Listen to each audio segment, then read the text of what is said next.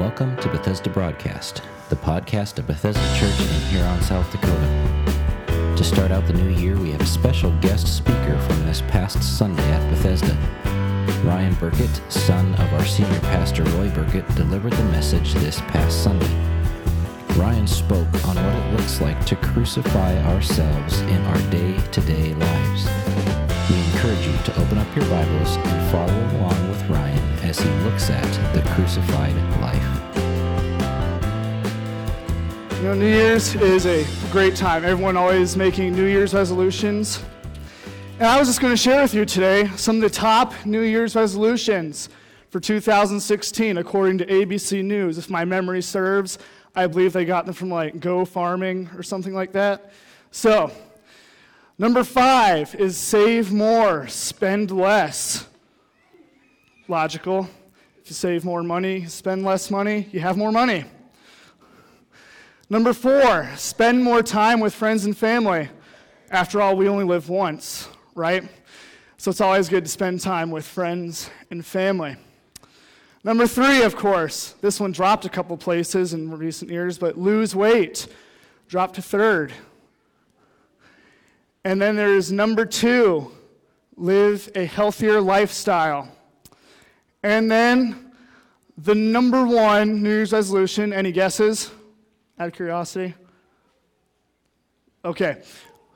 Live life to the fullest is the number 1 New Year's resolution for 2016.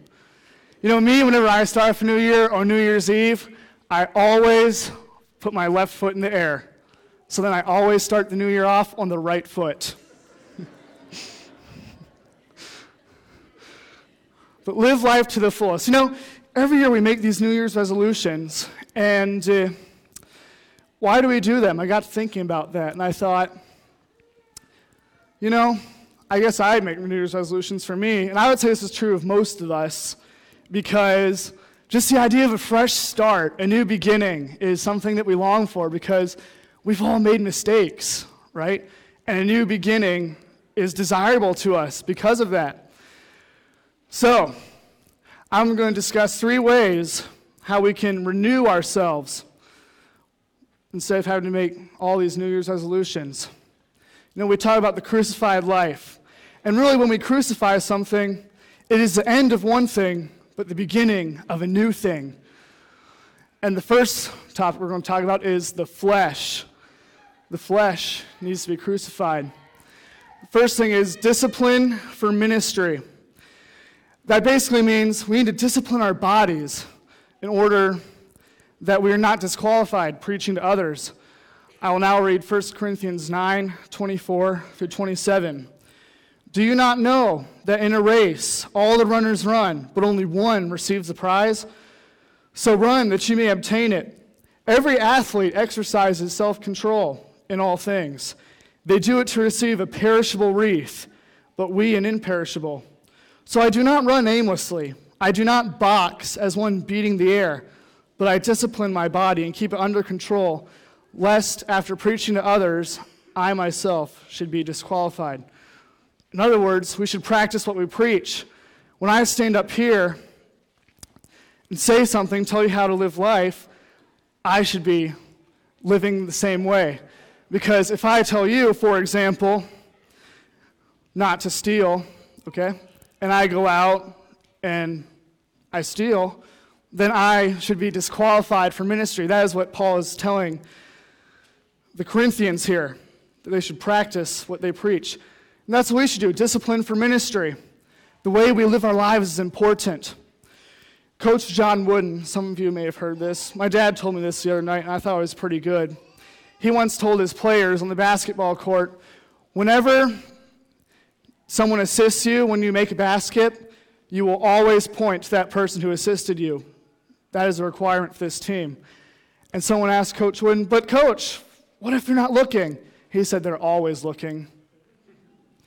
But that's so true. People are always looking at us. When they hear that we are believers, when they hear that we attend church, people view us differently. They tend to do that. Sometimes they watch if we'll mess up. So we should be careful how we live our life. And that is for the purpose of evangelism. When they see our lives, how we live, not just for ourselves, but for Jesus, when they see that, that is evangelism. I once heard that the best sermons are not the ones that are preached, but the ones that are lived. My next point is care for health. It is important to take care of our bodies. You know, that is another way we can evangelize to others and please God, by taking care of our bodies. When we take care of what God has given us, because it is a precious gift. I will now quote 1 Corinthians 6, 19 through 20. And you should be familiar with this verse. Do you not know that your body is a temple of the Holy Spirit within you, whom you have from God? You are not your own. You were bought with a price. So glorify God in your body. It is important to take care of our bodies. By the way, I also want to mention one thing about evangelism. No matter where you are, you can be a testimony to those around you. Those of you who are farmers, you can be a witness to those who help you on the farm hands. Those of you who may be involved in a business of some sort, you can be Jesus to your clients. Even parents, your children are watching how you live your lifestyle. Your life could be the Bible that they read. Even if they can't read, they're watching you, and they read your actions. And also, if you just have a regular job, coworkers, a wonderful way. It can be as simple as sharing your faith, or even just living the way God wants you to, you know? Practice integrity, honesty. And when they see that you're different, they'll want to know what that is, and that can open up a door to share the gospel. Maybe you are retired. There's still people you can evangelize to. Your friends, find a young person to invest in. I can name several people who are older who have invested in my life, and I can promise you today that I am better for it because of those people. All right, my next point. Jesus in the wilderness is an example of crucifying the flesh. He went out there and he fasted for all that time. He was disciplining his body.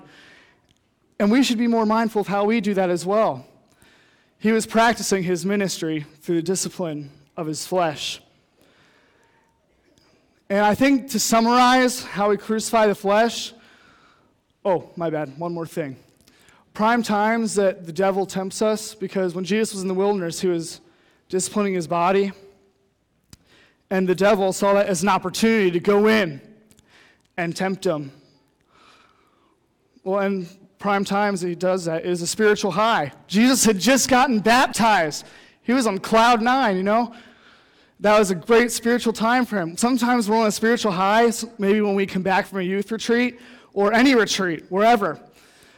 That can be a time the devil can try to attack us. Maybe it can be a spiritual low. We're just not feeling all that connected to God like we used to. And the devil takes advantage of that to tempt us and trip us up. Sometimes when we're happy, we can be like, I'm feeling really good today. You know, maybe I'll just do this over here. Even though it doesn't make God happy, I'm in a good mood. Sometimes we're happy. That can be a time where you're tempted. When we're depressed, we can be like, I'm feeling really bad today.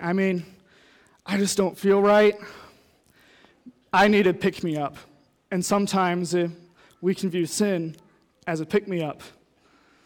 Now, I'm not perfect either. I've fell before because of this. In either one of these times, you are not alone. None of us are. Sometimes we're angry. Sometimes situations, they don't go the way we want to. And we're like, I'm just so angry right now. And then we think, you know what, this is God's fault. So maybe if I participate in this sin over here, it makes me feel good. Maybe it will make him feel bad. And sometimes it's our way of getting back at God. Maybe we're confused. Like, I hear all these Christians arguing about what's right, what's wrong, you know, what doctrine is biblical and what is heresy. I'm just so confused right now. Maybe I should just give up.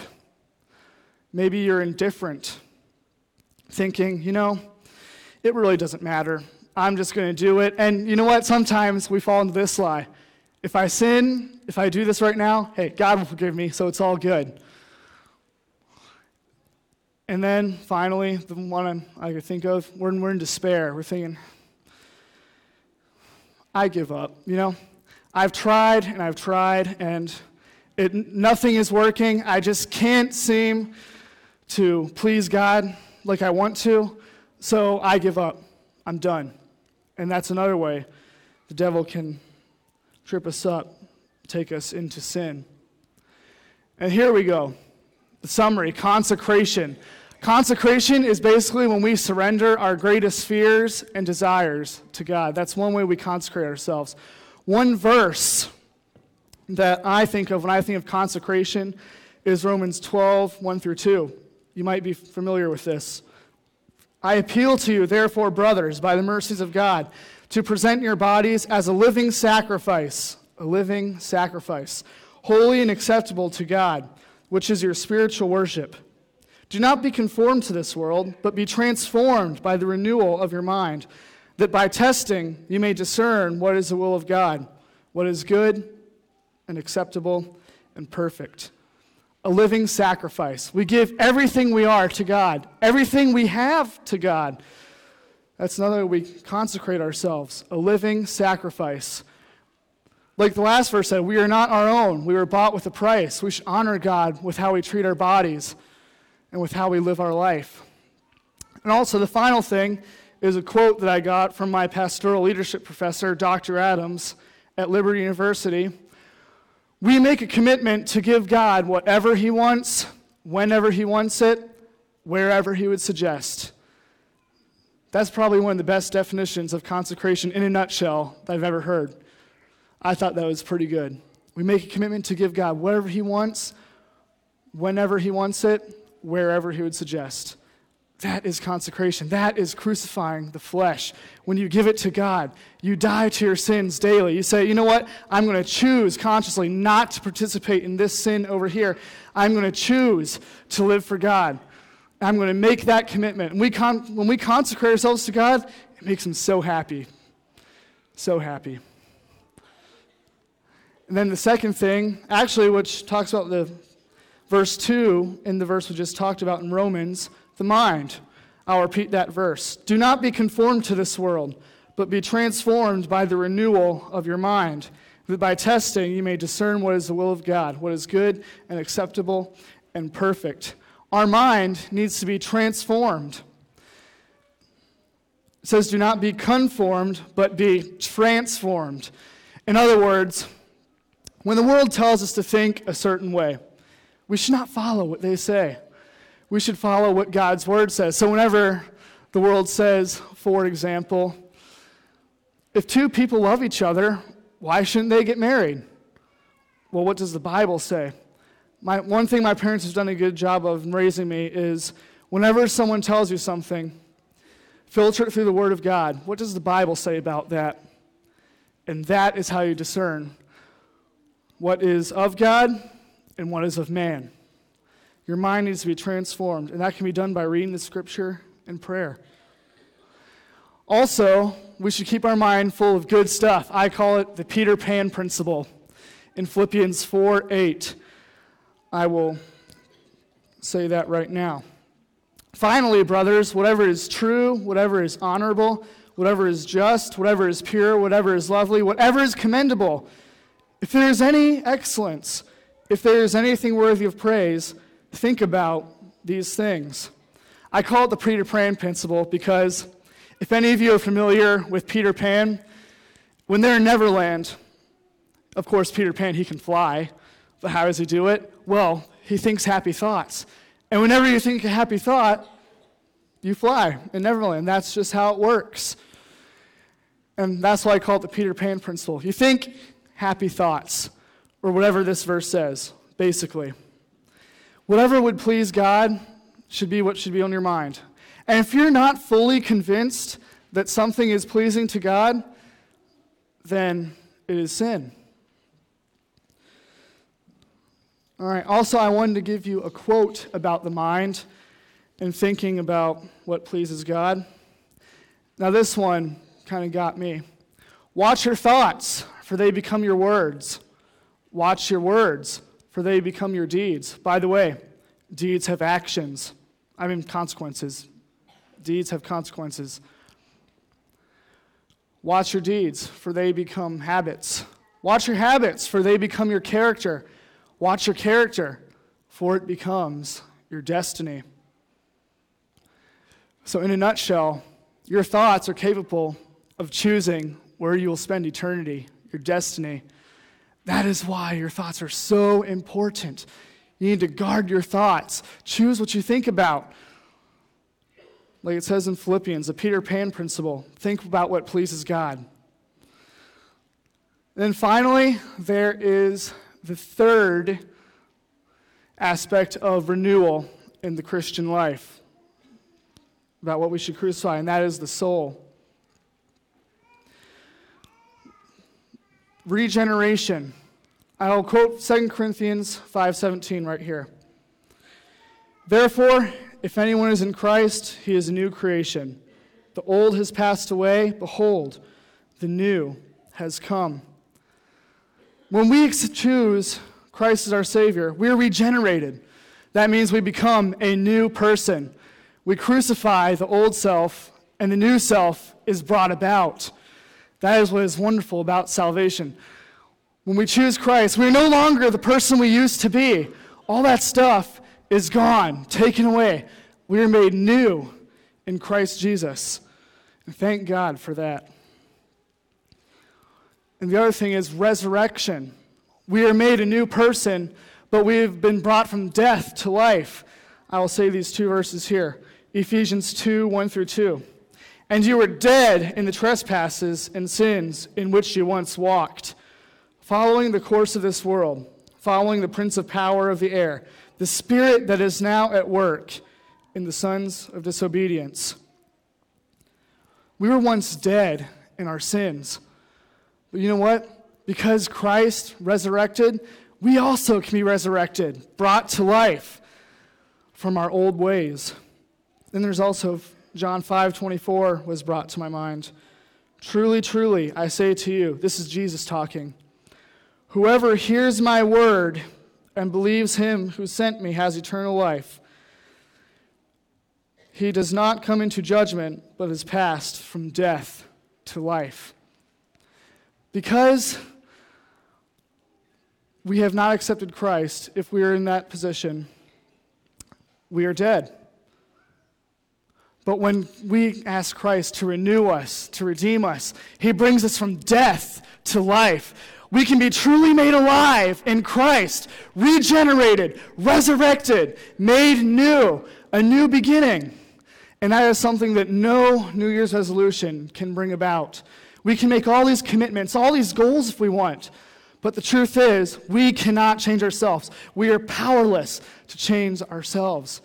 Only Jesus has the power to change us. And we are foolish to think that we can change ourselves, that through these practices and psychological practices and whatnot, that we can change ourselves. We can't do that. It's a worldly thought. And finally, there's rebirth. And I use the example of Jesus and Nicodemus in John 3:1-21. I'm not going to read all 21 verses, but the story goes that Nicodemus snuck out at night, if my memory serves, and he saw Jesus and he wanted to ask him a question. He said, well, basically, he asked him, how do I get saved, to put it in today's terms. Jesus said, you must be born again. And Nicodemus is like, so I'm supposed to re-enter into my mom's womb and come out again? No. Rebirth means that you're not born again literally, biologically, physically, but spiritually. You're spiritually made new. Your sin is dealt with. It's biblical that God casts it as far as the east is from the west. That is how far. And you are made a new person through being born again in Christ. I'm going to give the gospel to you right now in 5 words. Jesus died and rose again.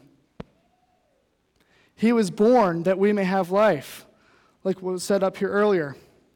He came to this earth because he saw our position. He saw that we are hurt, in pain, under the curse of sin. He's like, I have to do something about this. They can't save themselves. So he was born. He became human. If you were given the choice to become human, would you do it? If you knew you would go through pain and suffering, those who love you would hurt you, those you thought you could trust stabbed you in the back and lied to you? Well, guess what? Jesus knew all those things would happen to him.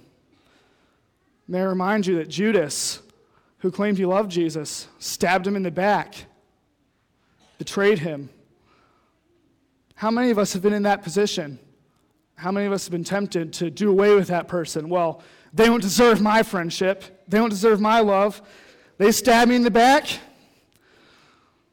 They can deal with it. That's not how Jesus saw it. Jesus came, when he came down here and died on that cross, he had people like you and me in mind. I'm pretty sure he even had Judas in mind when he came down here.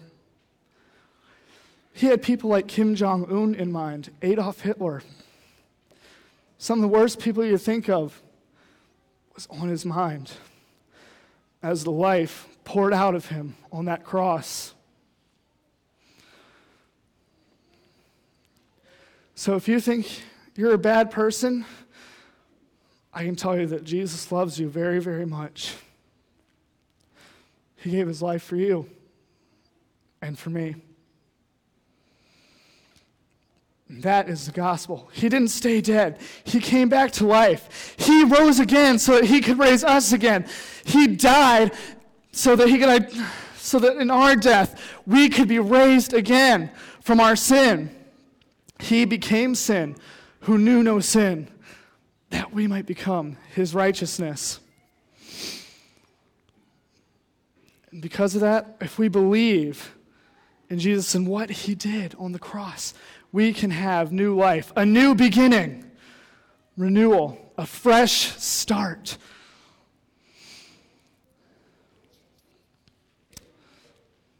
Some people think they have all the time in the world to believe in Jesus. Oh, I have my whole life ahead of me, some people think. Well, you know what? When I thought about that, I thought of a YouTube video I saw a while back when I was in elementary school. Back in Virginia, this is in Sunday school. And in this video, there's a pastor preaching about the rapture. And he said, now friends, when the Lord comes back, he had an Australian accent, he says, he's going to take his church back to heaven.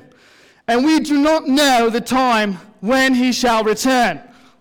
The Lord could come back this month. The Lord could come back this week. The Lord could even come back, boom! Big flash of light. The Bible that the preacher was holding just fell to the ground. Open, just like that. The church, empty. Well, almost empty. There's a few people that saw that big flashlight. They stood up, they looked around. They had no idea what was going on. They could hear thunder, but everyone just gone. There's just a few people picked out there. One man who was standing there realized what had happened, and he sunk to his knees and just started weeping. Now I have a question for you, hearing that story. If Christ were to come back right now, boom, his church is gone. Will you still be here? Will you be one of those looking around, wondering what had happened? Well, what if you look next to you, and in horror you saw that your wife, gone, your husband, gone, your children, gone, your friends, gone, your family, gone, and you're still here? And then you'll wonder, why didn't I listen? This is the truth, my friends. I'm telling you this because I love each and every one of you very much. And if the time were to happen that Jesus were to come back, even today, it would be my joy to see this church completely empty. So ask yourself, if Jesus were to come back, would you be standing here? That is why it is so important to get this now, today. I can't even guarantee that after you walk out that door today that you will come back here next Sunday. I can't guarantee that. Life is short. None of us knows when our time is. And finally, once we make this decision to follow Christ and become a Christ follower, we live our life in the Spirit. This verse I got from Galatians 5:16 through 17. This is Paul speaking. But I say, walk by the Spirit, and you will not gratify the desires of the flesh. For the desires of the flesh are against the Spirit, and the desires of the Spirit are against the flesh. For these are opposed to each other, to keep you from doing the things you want to do. So when we live by the Spirit, we crucify the flesh. To live as Christ would want us to live in the Spirit is to not live the way the world tells us to live or the way the devil wants us to live. And I will also say verse 25 because I felt the need to say this. If we live by the Spirit, let us also keep in step with the Spirit. In other words, what the Spirit of God would have us do, we should be doing that.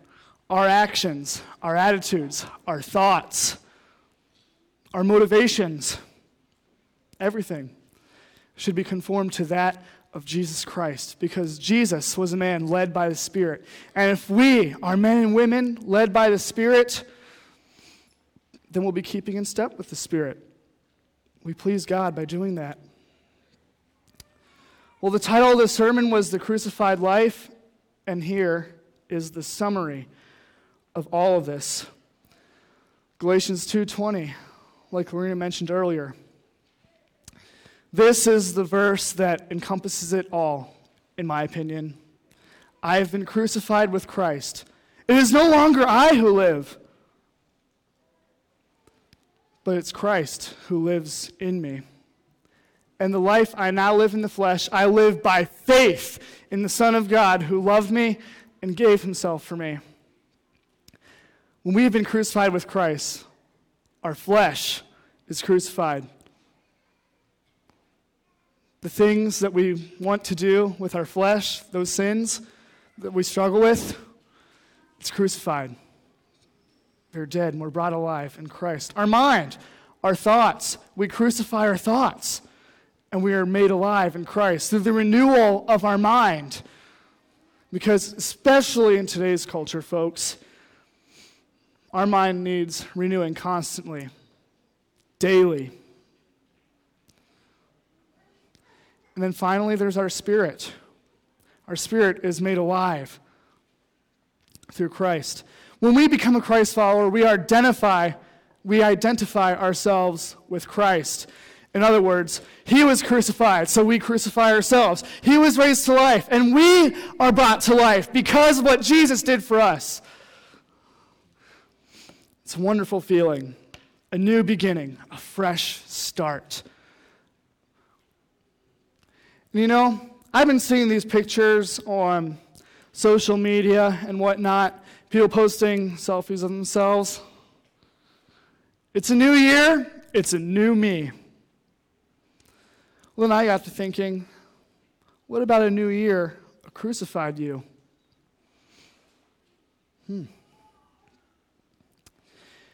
It's a new year, but if you choose to live the crucified life, you will truly be a new you. You can't just skip crucifying your flesh, your thoughts. You can't skip those things. That is how you become new. You can't do it yourself. Folks, we all need Jesus' help to live the crucified life. I need help daily. We need help daily. So ask yourself, where do I see myself on December 31st in 2016?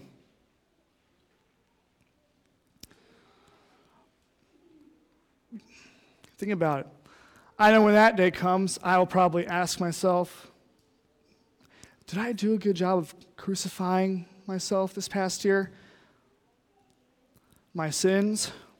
Have I seen change? Am I becoming a better Christ follower? Am I growing spiritually? Is another question. You know what? I am willing to bet that if you chose to willingly crucify yourself every single day, if you look back, you might see mended broken relationships. Maybe there's someone in your life right now who you're not speaking to. They hurt you. You hurt them. My suggestion this year, find them and make it right. So on December 31st of this year, you can look back and say, you know, I'm really glad I did that. That person may have hurt me, or I may have hurt them, but I went and I made it right, and I mended that broken relationship. And you know what? +1 for friends. Maybe there's someone you need to seek forgiveness. Maybe there's someone you know you hurt with your words, your actions. Maybe you were deceitful with someone and you need to seek forgiveness.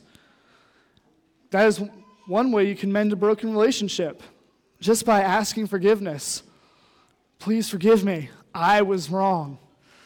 I did not my dad, whenever, he would make a mistake towards me or my brother, he would say, I'm sorry, I did not represent Christ well. We all make mistakes, and we don't always represent Christ like we should, and we need to seek forgiveness. If you live a crucified life, you will look back and you will say, wow, I witnessed a lot of God moments. I know this is true of me. I have listened to many public speakers, and they say, oh, well, in this tribe in Africa, we didn't know the language at all, and I just spoke to them the best I knew how, yet they understood every word, and most of the tribe was saved that day. And we're like, wow, what a God moment. And I ask myself this, why don't I experience more of those? How can I experience more of those? The answer is a crucified life. Is the only way. Also, spiritual growth. You'll witness spiritual growth. That pretty much speaks for itself right there. I also want to touch really quick on the topic of faith in Galatians 2:20. The life I now live in the flesh, I live by faith. We have a huge lack of faith today. I have a huge lack of faith today. I was thinking the other day, what is it that causes our lack of faith? What is it that causes us to lose our faith? I hear people say things like, well, God let me down. That doesn't sound like the God I know. Then I thought, how could that be? Then I thought of this. Picture this. You have a leaky pipe in your house, okay? You call the plumber and say, hey man, I got this leaky pipe. Can you come over here and fix it for me? Yeah, sure, I'll be right over. Thank you. Before he shows up, you grab your toolkit and you go to work on the pipe yourself. And then you end up breaking the pipe. Plumber comes in, says, why didn't you wait for me? And it ends up costing you more than it would have in the first place if you would have just waited for the plumber to fix the pipe. Now apply that to the Christian life. How often do we say, Lord God, I need your help in this situation. I'm in a sticky spot. I need you, Lord. And we say that prayer, and then we go and we try to fix it ourselves. That's not faith. That's asking God to do something, and then you just say, I'll just do it myself. It's not faith when you ask God to do something, but yet you rely on yourself to do it. And then Let's say that after that pipe gets broken, when the plumber shows up, he says, "You're late. Where were you? My pipe is busted now. If you would have shown up earlier, this wouldn't have happened." What if that's true in the Christian life? You go to fix it yourself, things end up worse than before, and then you blame God. You shake your fist at God and say, "Why weren't you here earlier? This is your fault." That's when people abandon their faith, and they lose faith in God. Sometimes I believe in the Christian life, we have more faith in prayers and in ourselves than in God. Yeah, we can say the prayer, "Lord, help us." But when it comes down to trusting in God, that's when we fail. Sometimes I thought of this when I was driving home last night, and I had a little conversation with God, and I said, "God, is there anything else you want me to share with these people?" And on this topic of faith and the example of the plumber, he brought this verse to my mind. It's the first sentence in Psalm 46:10. "Be still and know that I am God." So instead of saying the prayer and trying to fix it yourself, be still and know that He is God, the one who loves us, the one who sustains us, the one who provides for us, the one who loves us, the one who cares for us. If we were to be still and know that He is God, know what He is capable of, know that He loves us, our faith can go from here skyrocket. The new year, the crucified you. So I will challenge you today, I guess, with this. If you have not trusted in Christ as your Savior, if you have not put your faith in Him, maybe you've said the prayer, maybe you said, "Oh Lord, please save me." But then when it comes down to it, like the example of the plumber, you go out and you still try to earn your way into heaven. Okay, I have to do all these good things now after I said the prayer. Well, our righteous deeds are like filthy rags. God alone does the saving. We have to trust Him. And the more we trust Him, it's more of a relationship issue. Sometimes people view God as this cosmic cop who gives all these rules. "Oh, don't do this. Don't do that. Go to church." That's not it. It's more of a relationship.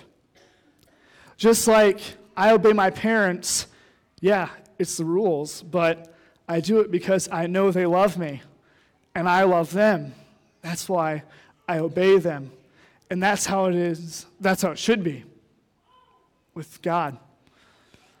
Lord, you set this rule, but I love you. I know you want what's best for me.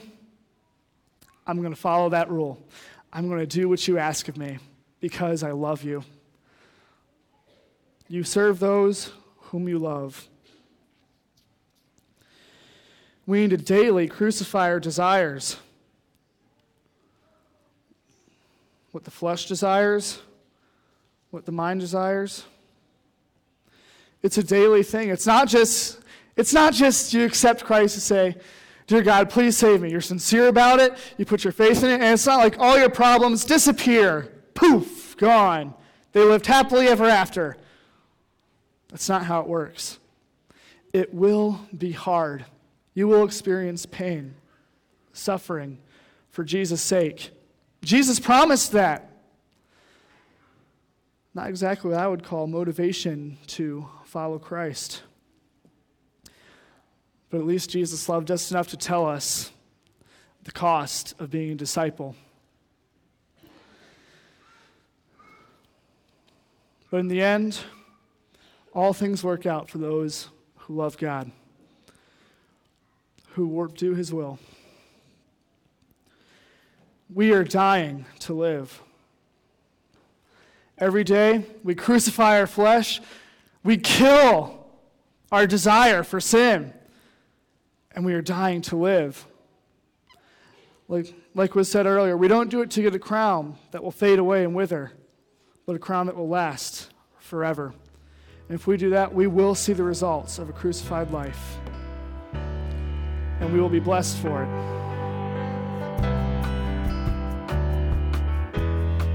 We hope you've enjoyed today's message. If you would like to know more about Bethesda Church, you can check us out on the web by going to our website, which is BethesdaMB.org.